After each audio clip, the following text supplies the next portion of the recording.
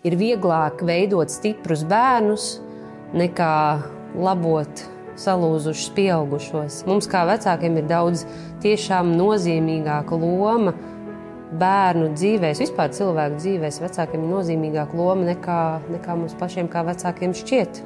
Viņiem pašiem ir jāplāno laiks, viņiem pašiem ir jāsaprot, kad ko darīt un kā to izdarīt. Protams, kad viņi arī iemācās palūgt palīdzību, ir procesā, lai iemācītos nekliegt. Es neko nesaprotu. Māma, man tur ir 9, es gribu uz 10, ja? Es saku, jo? Tāpēc, ka tur tā jābūt. Es saku, jo? Bet vai tu zini uz 10? Es viņai skaidroju, ko tas nozīmē un ka tas ir tikai atspoguļojums. Un tas nenozīmē, ka viņa ir uz 9. Tas nozīmē, ka tās zināšanas ir uz 9. Tev nav jābūt perfektai.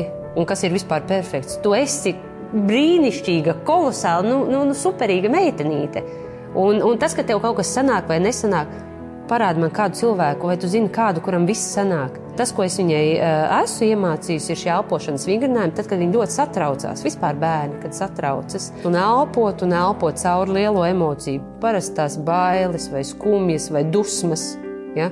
Elpot cauri. Zināšanas ir tikai potenciāls spēks. Jo to izmantošana, tas ir superspēks. Zināšanas ir pieejamas.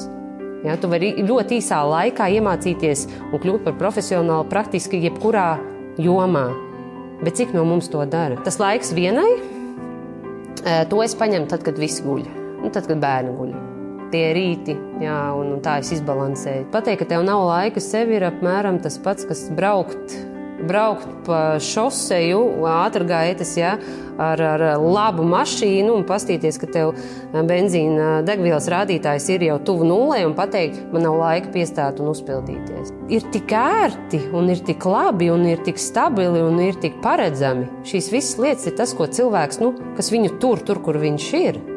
Vienmēr ir izvēle. Vismaz 2 izvēles. Un pateikt, ka tev nav izvēle, tā arī ir izvēle, ja?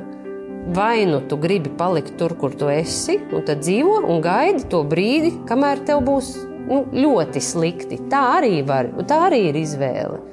Šis ir vienreizējs iespēju laiks pamainīt un paskatīties no citas puses un izkāpt ārā, paskatīties citādāk.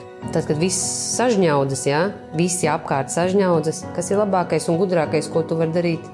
Expand. Jā, tieši tā, izplaties un darīt pretēji, un tu būsi tikai ieguvējs. Jo patiesībā viss tas, ko es daru priekš sevis, ja es labāk darīšu sev, jo labāk būs visiem citiem. Ja katrs domātu, kā es varu labāk, un ne tikai vairāk saņemt, bet arī vairāk dot, iedomājies, kādā mēs pasaulē dzīvotu.